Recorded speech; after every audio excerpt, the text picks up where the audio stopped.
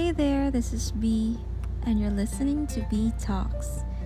B talks about anything and everything under the sun with high hopes to inspire even a single soul. Join me in my journey for just 2 to 3 minutes daily.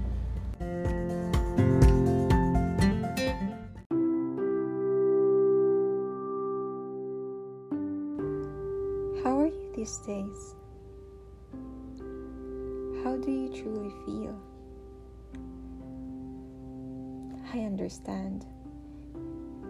It might be difficult to express in words what you truly feel deep within your heart.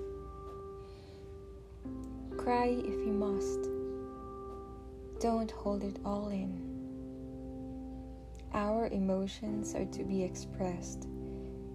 If you feel weak, then be weak. There is no shortcut to what is happening. We all have to go through this.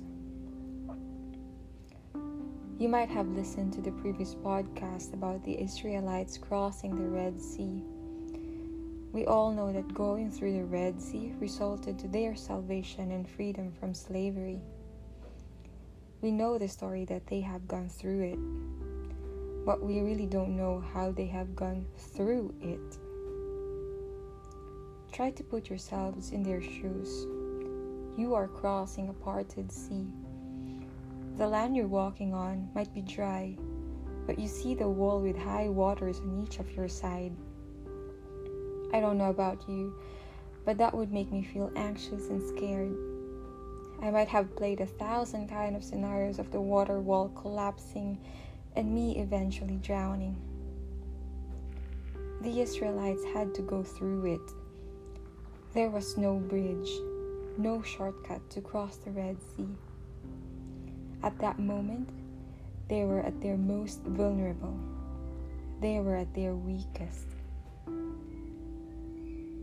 But God, He provided the way. He became their strength. You may feel that the enemy has stolen your normal life from you, but we are not called to live within the norm. The world may be shaking, but swing along with it, my dear. Never let go. Hold on till this is finished. There's always a rainbow after the rain.